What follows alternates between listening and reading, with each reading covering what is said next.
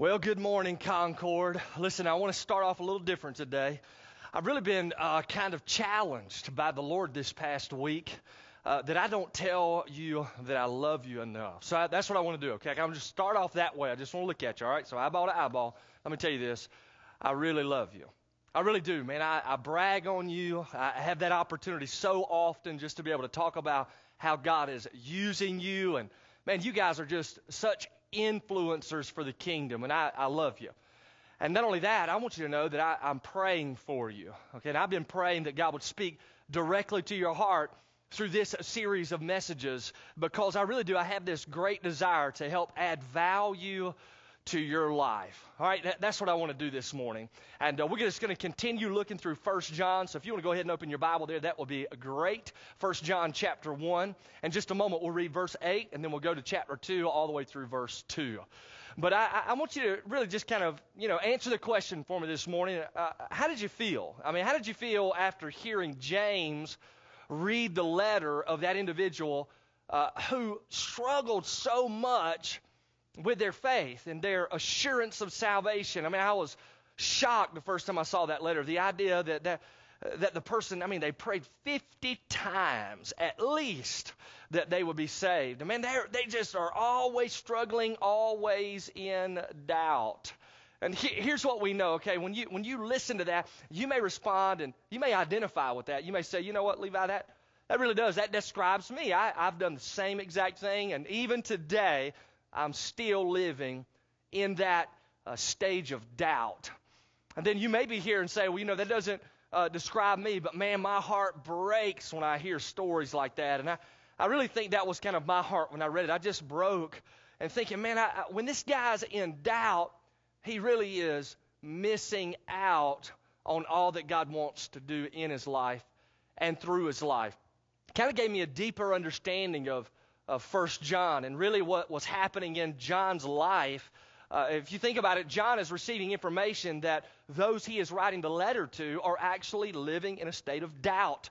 And he knows that when they're in doubt that they are missing out on what God really wants to do in them as well as through them. And man, we already know. He wrote this letter so that they might know that they have eternal life. So not a think so, not a hope so, but a know so salvation. He wanted them to experience assurance of their walk with the Lord. And man, I love how he opens it up in 1 John, and he says, we're writing these things to you, check this out, so that our joy might be made complete. Now that stands out to me, okay? So that our joy might be made complete. It stands out to me so much greater even now. I know I talked about that verse last week, but this week, man, I feel like God's really pressed that down in my heart because here's the deal. When a leader sees those that he is leading get it, it motivates and brings him joy. All right, think about that. When a leader sees that those he or she is leading gets it, it motivates them and gives them a sense of joy in their heart. I thought about an elementary school teacher. Some of you may have taught before or be teaching. And you know what it's like. So you're trying to teach an elementary school kid how to read. And as you get in there and you're teaching that student, and all of a sudden that student, you just see it. A light bulb comes on. And not only does a light bulb come on, but in your mind you're thinking, they get it. And it's in that time frame that you are so satisfied, so encouraged. And so when I think of John writing his letter, I think that's the heart. That's his motivation. He's saying, man, I don't want them to be in doubt because they're missing out. I want them to know that when they have assurance of their salvation, when they get it, it brings great joy into my own heart. And man, I just love that reality. And that's what I want to see for you. I think all of us would agree that as church leaders, that when you get it, it brings us joy. When you're assured of your salvation, we are fired up for you. Matter of fact, every single leader in our fellowship, whether they are on staff or they are leading behind the scenes, man, when they see students, when they see individuals they are investing in, pouring their life into, get it, it brings them joy. And I want you to experience that. So if you're here today and you're doubting you're not 100% sure that you have a genuine relationship with Jesus Christ, this morning I'm praying that there will be a light bulb moment and you would just get it. You would know for sure. I mean, I know that's going to bring us great joy and really complete our joy. So I'm going to give you some tools this morning that will continue to help you discern and assess whether or not you have a genuine relationship with the Lord. And then at the same time, you may be absolutely certain. Well, listen, these are also going to be tools for you. I want to help equip you. I want to add value to you so that you can turn around and minister to others and disciple them and add value to their life, especially when they are in a state of doubt. Now, I've already said it, I think, 3 times, but when you're in a state of doubt, you will miss out. You miss out on what God wants to do in you as well as what God wants to do through you. Now, we've already looked at a few questions through 1 John. We did that last week, and just to kind of remind you, because what I want to do today is really add 2 more questions to that list of 3 that we started. The first question, if a person is not sure of their salvation, I want to ask them, do you have a genuine faith in the authentic Jesus? And I love that question. I sat down this week in my office with a minister from Pakistan. And it was a drop-by visitor, pretty awesome. I actually brought in, somebody was bringing him to introduce him to me so I could hear kind of what God was doing in his life and through his life. And as he was sharing with me, he was talking about them sharing the gospel in Pakistan. And check this out. Muslims were coming to him after he was preaching saying this, tell us more about that Jesus. Tell us more about him. That's not the Jesus that we grew up learning about. Because remember, listen, they are mostly from an Islamic background. And as a result, they are being taught a redefined Jesus. And so now when this Pakistani brother is preaching the gospel of Jesus Christ, they're saying, hey, tell us about that Jesus. The one who is God in the flesh, the one who died on the cross for our sin, was buried and resurrected. We want to hear more about that Jesus. And really, that's what we have to do. Whenever someone is doubting their salvation, I first want to start, do you have trust and faith in the authentic biblical Jesus? And then question number 2 was pretty simple as well. Is my life continually governed by sin? Is my life continually governed by sin? In other words, whenever you become a follower of Jesus, your life changes. Now, I want to do a little warning here for you, okay? So everybody kind of lean in and listen closely. Quick warning for you. If you came to know Jesus Christ at an early age in your life, and then you begin to listen to the testimony of others who have come to faith in Jesus at a later stage in their life, your testimonies may sound differently. In other words, I remember I used to sit and listen to people share these testimonies about how they didn't grow up in a Christian home. They lived just rebellious lifestyles. They talk about all of these immoral things that they did, how they were involved in drugs, how this happened, how that happened. And I'm listening to their story, and I'm just gripped by all that they went through. And then they say, but then someone introduced me to Jesus. And overnight, my life radically changed. I dropped all of those things, and man, I've been full on for Jesus ever since. And sometimes if you're not careful, you begin to compare your testimony of faith in Christ with someone else's testimony. And listen, when I did that, what I discovered was this, because I came to know Jesus when I was only 7 years old, all right? So if you look at my life before I was 7, I mean, I'm not like, on drugs, all right? I mean, I sniffed a little glue, but that's beside the point, all right? But what I want you to see is that my life wasn't horrible. So whenever I placed my faith in Jesus Christ, I was doing that understanding He was Lord, He died for my sin, and that He was raised again, and I wanted to become a follower of His. And so when I placed my faith in Jesus, there wasn't like this overnight radical change, but there was undoubtedly a change ongoing. How do you remember the Bible says, if any man be in Christ, he's a brand new creation. The old has gone and the new is coming. All things are made new. But listen, if you claim to know Jesus and your life has not changed, then you don't know the biblical Jesus, all right? And then the third question that we threw out there last week was very simply, is my participation with other believers increasing?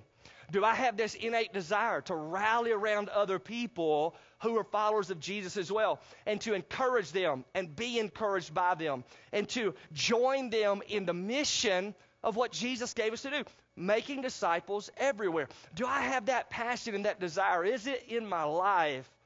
Man, if those three things are in your life, then you're on the right path. You have a relationship with the Lord. But listen, there's two more questions that we're going to get this morning. So very quickly, 1 John chapter 1, beginning in verse 8. I want you to stand with me out of God's Word this morning. 1 John chapter 1 and verse 8, the Scripture says, if we say that we have no sin, we are deceiving ourselves, and the truth is not in us. If we confess our sins, He is faithful and righteous to forgive us of our sins and to cleanse us from all unrighteousness.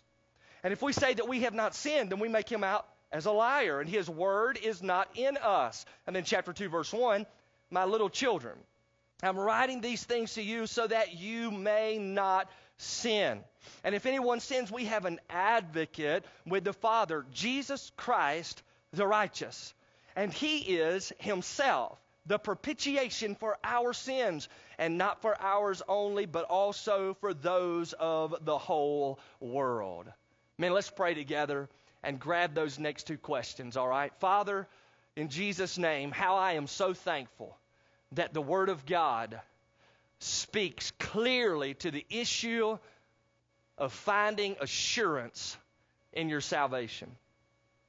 And blessed Jesus, I want to pray this morning as we've gathered together around your Word, as we have rallied together, I ask that the Holy Spirit would place His hand upon every single person who is listening. And God, I pray that you would open their ears and their heart to receive truth into their lives. And God, I pray that if there are those who are doubting their salvation, that today could become that day when they settle that reality in their life. God, I know that I've been asking for you to move this weekend. And God, I place my full trust in the fact that you can do a great work. So speak to hearts, be glorified. And I will just say glory to the Father, glory to the Son, and glory to the Holy Spirit. And that's in the name of Jesus that I pray. Amen. All right, you ready? Let's dive in. Two extra questions. Jot them down on your bulletin there, all right? Question number 1. Do my failures cause me to run to God for forgiveness? Or I could kind of put it directly to you. Do your failures cause you to run to God for forgiveness? Now, look with me again at verse 8 in your Bible. The Scripture says, if we say that we have no sin, we are deceiving ourselves, and the truth is not in us. Notice the first whole phrase. If we say that we have no sin. Now, all right, let's do a little poll, okay? Who's saying that? I mean, who is saying that they have no sin? All right, so if you are sinless this morning, right, you've not committed any sin this past week, and man, you're absolutely perfect. Would you do me a favor? I just want you to slip your hand up real high. Pastor James right now, he's taking a look around. Hey, put your hand up if you're perfect. All right, see, nobody.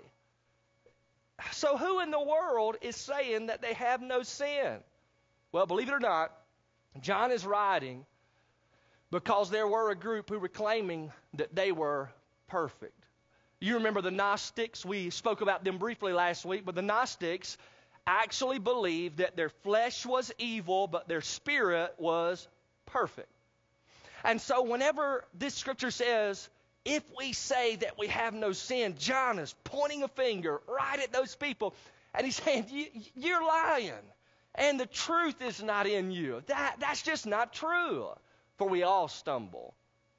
Now, it's amazing how the Gnostics lived. You know, they believed that their flesh was evil and their spirit was perfect, and so they had ways of dealing with their flesh, their physical life.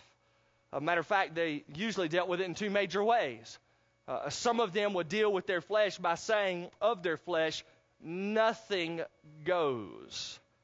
In other words, they would deprive their flesh. They wouldn't give their flesh food. They wouldn't give their flesh water. Sometimes they would actually beat themselves. It's known as asceticism. It's this idea of treating your body harshly to bring it into submission. So there was a group that was like, nothing goes, all right? But then there was another group, and they were like, wait a minute, anything goes. Anything.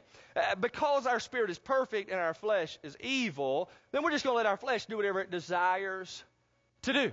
And so they began to fall into all kinds of living that were outside the framework of God's design. It would lead them to indulge their flesh in lust, in immorality, in gluttony, in homosexuality, lesbianism, drunkenness. I mean, you name it. They're like, if it feels good, anything goes. And then if you came to them and you tried to explain truth to them, say, look, you're dead wrong. You need to understand that you have sinned before a holy God. They would be like, whoa, partner. Who are you talking to about sin? I have never sinned. My spirit is perfect. And that's why John says, wait a minute, no. If we say that we have no sin, we're deceiving ourselves and the truth is not in us. And then as you tried to explain that even to a Gnostic in those days, they would say, you just don't get it, all right? They would be highbrowed intellectually. You don't get it, all right? You just hadn't attained the intellectualism that I have attained. You've not been let in on the divine secret knowledge. That's how they would wave off this idea that sin was even in their lives. But what we learn in this text of Scripture, verse 9, John says, if we confess our sin, He is faithful and righteous to forgive us our sins and to cleanse us from all unrighteousness. And if we say that we have not sinned, we make Him a liar, and His word is not in us. Now, I need you to pay attention, all right, because this is pretty huge. There is a trait in the life of a genuine convert that cannot be missed. Those who are genuine followers of Jesus Christ live in a state of perpetual confession of sin before the Lord. In fact, I kind of wrote it for you like this in your notes. Continual confession of our sin before God is a mark of true Christianity. All right, now, think about that word for just a second. Confess. That word from the Greek New Testament literally means to say the same thing. Now, I don't know if you were like I was when I was growing up. I had a sister. You may have some siblings that you grew up with. Maybe you think back to those days now. I kind of had this, weird pleasure in aggravating the stew out of her, all right? So I looked for every single opportunity I could. And one thing that I enjoyed doing was copycatting her. You know that game, right? Every single thing she said, I just repeat it, and in the same tone and in the same way. So as soon as she would say something, I would just repeat her. As soon as she said, I'd repeat. As soon as she said, I'd repeat. I was aggravating the fire out of her. Till she got a little older, and she figured out a little trick. As soon as I would start doing copycat with my sister, she would say something like this: Levi is a dork. That kind of always threw me off, right? It's like I can't repeat that because, that's not true. But here we have the reality of what confession means. It means to copy. It means to say the same thing. In this case, it means to say the exact same thing about our sin that God says. So we identify with how God views our sin, and we confess our sin to God. We say back to Him what our sin is, how we have missed the mark, where we were not showing love, where we were not serving others with an unselfish heart. It's pretty wild. Here, as I was studying that word, Word Studies is a great book, by the way. I actually said a little more about this word confession. Listen to what it says. Quote, confession includes the believer's hatred of that sin, his sense of guilt because of it, his contrition because of it, and the determination to put it out of his life and never do that thing again. This is what confession of sin means here. So really, a follower of Jesus Christ who has a genuine relationship with the Lord, he is continually confessing his sin before God. That's the mark of a true believer, confession. God said in Psalm 5, 4 through 6, or the psalmist said rather, "For you are not a God who takes pleasure in wickedness. No evil dwells within you. The boastful shall not stand before your eyes. You hate all who do iniquity. You destroy those who speak falsehood. And the Lord abhors the man of bloodshed and deceit."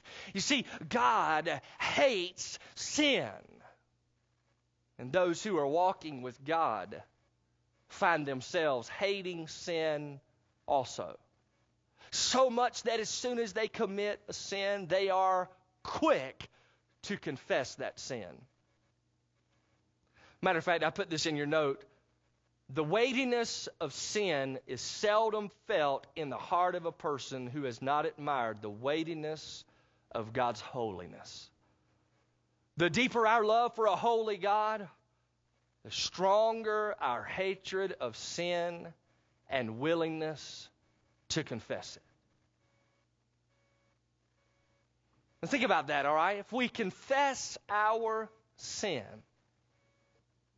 He's faithful and just to forgive us of our sins and to cleanse us from all unrighteousness. Man, I just love that verse. It just reminds me, as a follower of Jesus, when I place my faith in Jesus, I'm not going to be sinless, all right? I'm not just all of a sudden going to be perfect and walking around and never treating someone wrongly, never thinking inappropriately, never doing something that is outside the framework of God's design. Listen, as a follower of Jesus, I would say as a pastor, man, I sin.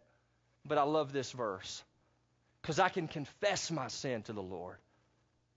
Now, there are some individuals who say that this verse only applies to when we sin against God, that we confess it to Him. In other words, they say, well, if I sin against a brother or sister, or sin against somebody that I work with, or somebody in my family, if I say something harsh or I act this way to them, then I don't need to confess it to God, I just need to confess it to them. Well, listen, I would agree. If you have offended your neighbor, you should get that right. But I want you to know this about sin, all right? No matter what sin you commit, it is ultimately against God. I want you to think about David for just a moment. The Bible says that David committed adultery with Bathsheba. After doing that, he actually had Bathsheba's husband put to death. He put him on the front lines of battle, and then he died. And this was all a sin against both Bathsheba as well as Uriah. And in Psalm 51, we read where David, after being pointed at because of his sin, cried out to God in prayer. And listen to what he said. Against you, O Lord, only I have sinned and done what was evil in your sight, so that you are justified when you speak and blameless when you judge. So here we see that David saw his sin against Uriah and Bathsheba as a sin against God. And then just the other day, because I'm reading the Bible chronologically this year, I ran across the story of Potiphar's wife encouraging Joseph to come in and to lay with her. She said in Genesis 39:7, lie with me. And then Joseph responded, and listen to what he said, because this is wild. He says, how then could I do this great evil and sin against God?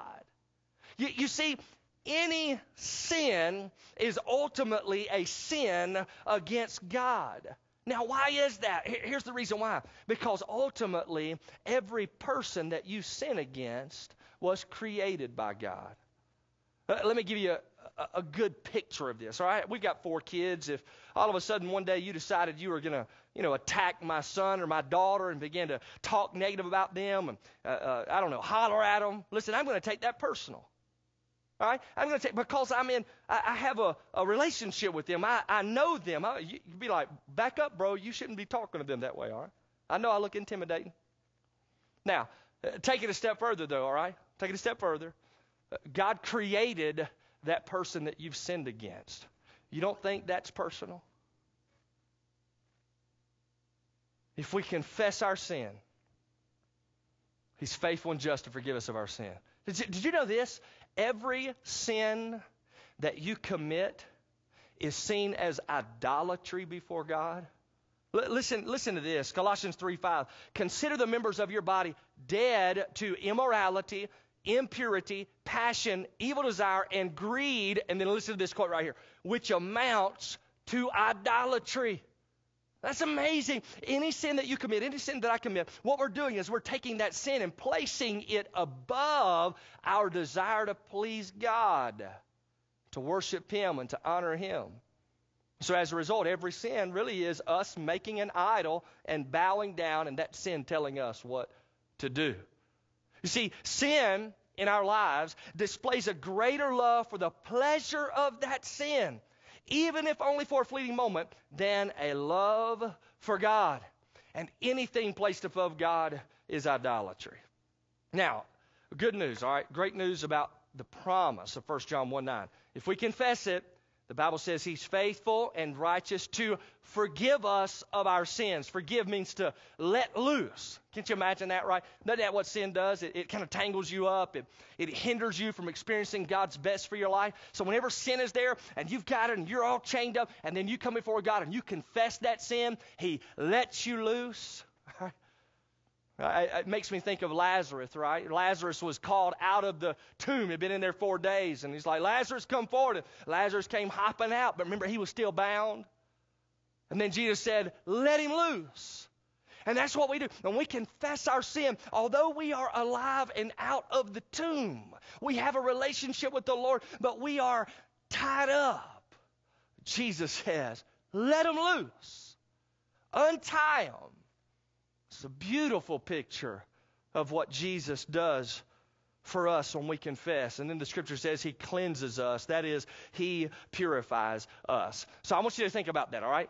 As a follower of Jesus, when you stumble, when you sin, do you run to God for forgiveness? That's the mark of a genuine convert. And this forgiveness isn't talking about forgiveness to get in the kingdom. This forgiveness is talking about the forgiveness that you and I need as followers of Jesus so that our fellowship with God is maintained. You know, here's what I have discovered. You know, I have to sit with a lot of people who doubt their salvation and one-on-one talk to them, and I've discovered oftentimes they doubt their salvation because they have unconfessed sin in their life. And because they have unconfessed sin in their life, their fellowship with God is impeded. So, man, we have to lead them through a time of confession. And when we do that, it's like you can see the chains falling off. Hey, look at me. Some of you need that this morning. Some of you are followers of Jesus, but you have unconfessed sin in your life. Listen, 1 John 1:9 is for you. If you confess it, faithful and just is He to let you loose, to free you. Man, I so want that for your life. Because when you're in fellowship with God and you're abiding in Him, you begin to see how God brings about fruit in your life. What a change. What an awesome experience. And let me say this. A genuine follower of Jesus is in misery when they are out of fellowship with God. So if you can live with sin and it not bother you, there's an issue. Do your failures cause you to run to God for forgiveness? All right, man, I got to hustle up here. Let me give you the second point, all right? Second question. Do you possess a genuine desire to please the Lord? Do you possess a genuine desire to please the Lord? Now, if I'm sitting in, the congregation and I'm listening to this letter actually read to me, like they did, so that, John would write the letter and somebody would deliver it to the church and they'd all sit down and be like listening to it. They would hear 1 John 1:9. I think I would be tempted to say, praise the Lord. If I sin, I can confess. And then, check this out, I might be tempted to start thinking, I guess I can sin. I've got this safety net here. Man, I could just fall into sin, and after I do, I'll just confess it. And then if I fall again, I'll just confess it. So I would lose this desire for holy living. But John doesn't want them to be this way. And so that's why I love it. Right after verses 8, 9, and 10 in chapter 2, verse 1, he comes in with a tender tone. Can't you hear him? My little children. Listen, my little children, come here. I'm writing these things to you so that you may not sin. Here he's magnifying the idea. Listen, I know I've told you that there's this net, all right, that when you sin and you confess that sin, that, man, he's faithful and just to forgive you and purify you. I know I told you that, but I'm not writing this so that you'll be free to sin. I'm writing this so that you won't sin. While confession is a trait in a believer's life, I want to make sure that you're seeking to live in such a way that honors the Lord. And if you have a genuine relationship with Jesus, that desire is within you because God put it there. God put it there, all right? You didn't muster that up, all right? God puts that desire in your heart by His Spirit. See, when we come to faith in Jesus, the Spirit of God takes up residence in our life, and the Spirit of God gives us this desire to live in such a way to give glory to God and to honor Him in every single thing that we say, everything that we do. Man, we just want to honor the Lord. We want to please Him. We don't want to offend Him. The Spirit of God puts that in our life. The Bible says in Romans 8:12, for all who are being led by the Spirit of God, these are the sons of God.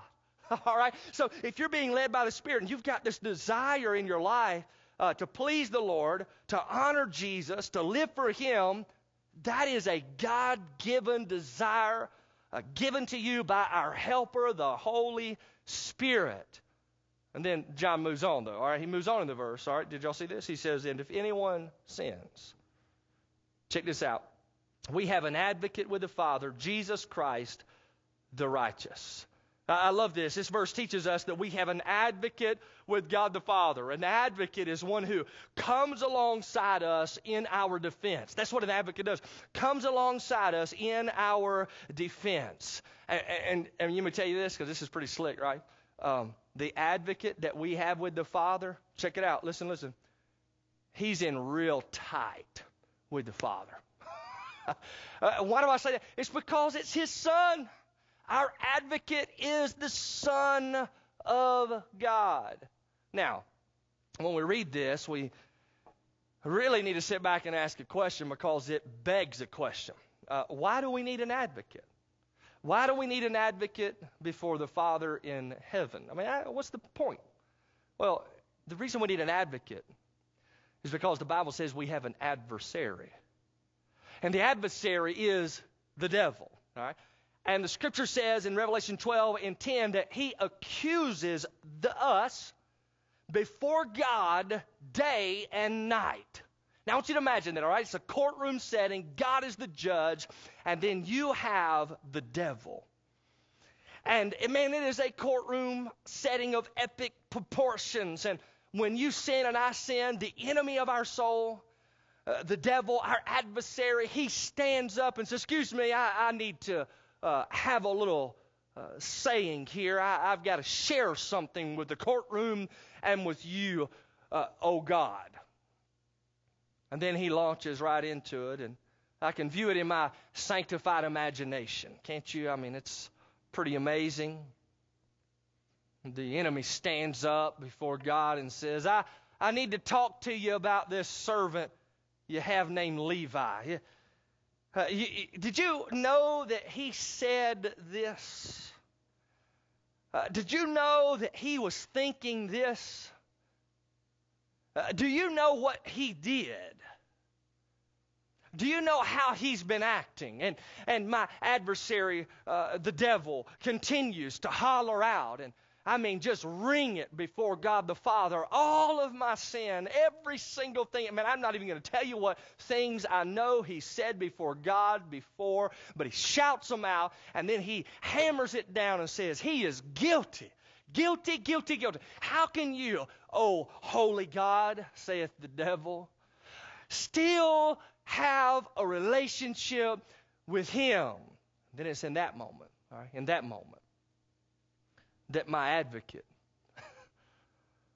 steps up and, excuse me, God, excuse me, Father. And as soon as he speaks, the devil cowers down. And he goes back and falls into his decrepit chair. And Jesus, my advocate, says all these things that he's been saying are true. Levi did say that. He did think that. He did do that. He did act that way. They're true. But Father, I remember over 2,000 years ago on a cross at Calvary, you made me sin on his behalf so that we might be able to make him righteous.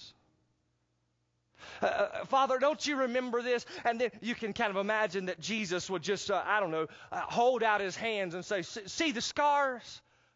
See my feet here. See the places that were put to death to pay the penalty of Levi's sin. And the Father, with tenderness in his eyes, compassion in his voice, says, I do remember. How could I forget? Levi is my son. Satan, you are a liar. What an awesome picture. If we sin as followers of Jesus, we have an advocate before the Father, Jesus Christ the righteous, standing up for you, standing up for me. And we don't deserve this, but oh, how gracious God is. Man, get that picture in your mind. He is a gracious God, loving. He's your Father.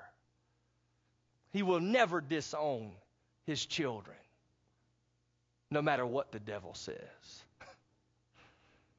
Verse 2, the Bible says, he himself is the propitiation for our sins, and not for ours only, but for the sins of the whole world. Now that word, propitiation, is a big word. All right, look at your neighbor and say, that's a big word. Look at him real quick. Tell him, that's a big word. Propitiation. All right, now come back to me. Propitiation. What does that word mean? Well, it simply means an appeasement of wrath, a satisfaction of justice. The resurrected Jesus standing before God is a constant reminder that the Father's just wrath has been satisfied on the cross.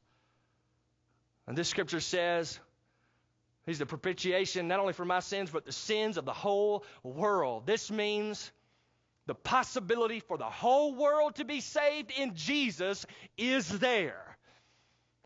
And if they place their faith in Christ, oh my goodness, they are forgiven of their sin. That's what it's like, right? Where Jesus calls you out. You were dead in your trespasses and sin like Lazarus, but all of a sudden Jesus calls you by name and you come hopping out of the tomb. That's a new day. Everything now becomes new. And then he says, unwrap them. And then if you allow yourself to get wrapped up again as a follower of Jesus, you confess it and he unwraps it, all right? You continue to walk in fellowship with him. These are great promises. Man, these are great. Now, I've got to bring you back, all right, because I have been praying for you. I'm fixing to knock this sermon out, all right? So eyeball to eyeball right here. I've been praying for you. You know why? Because I love you, all right? I really do. I love you. I've been praying for you. I've been hoping that this message would add value to your life and trusting that God would use it. And here's what I want to ask you. I want to really just invite you to think for a second. Have I genuinely come to know Christ?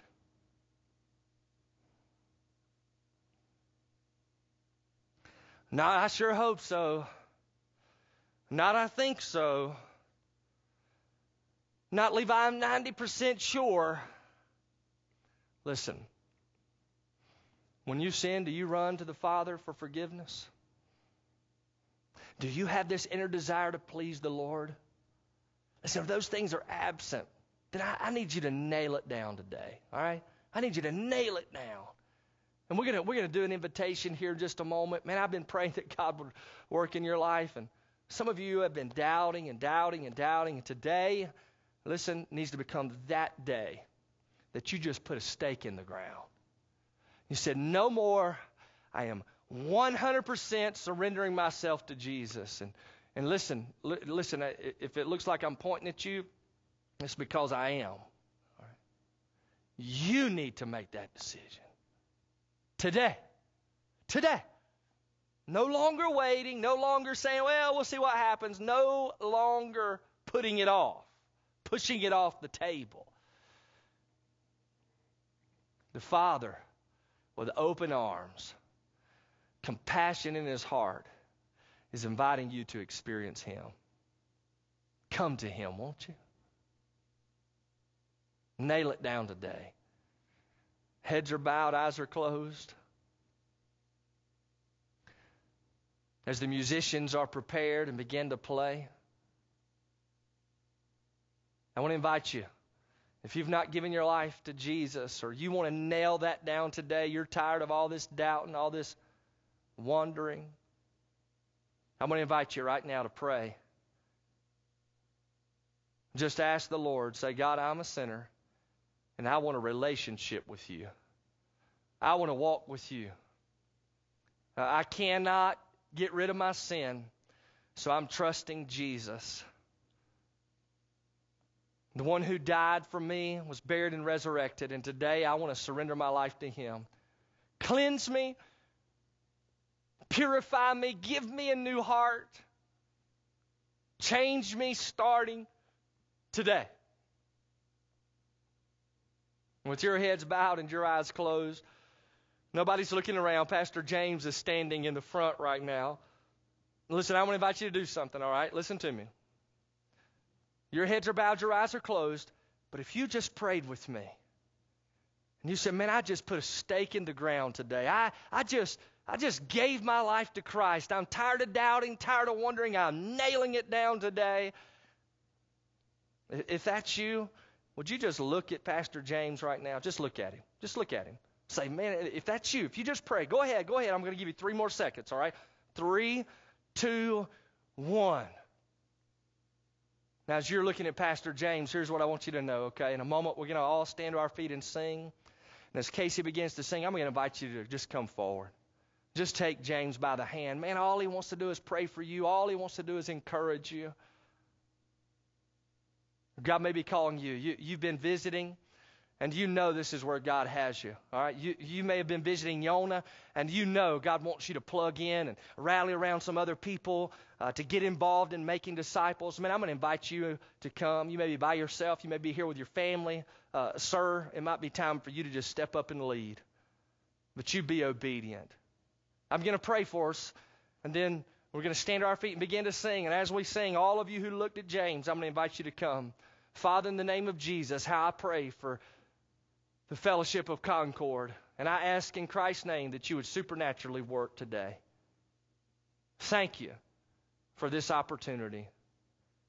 And I thank you for your grace. And that's in the name of Jesus that I pray. Amen.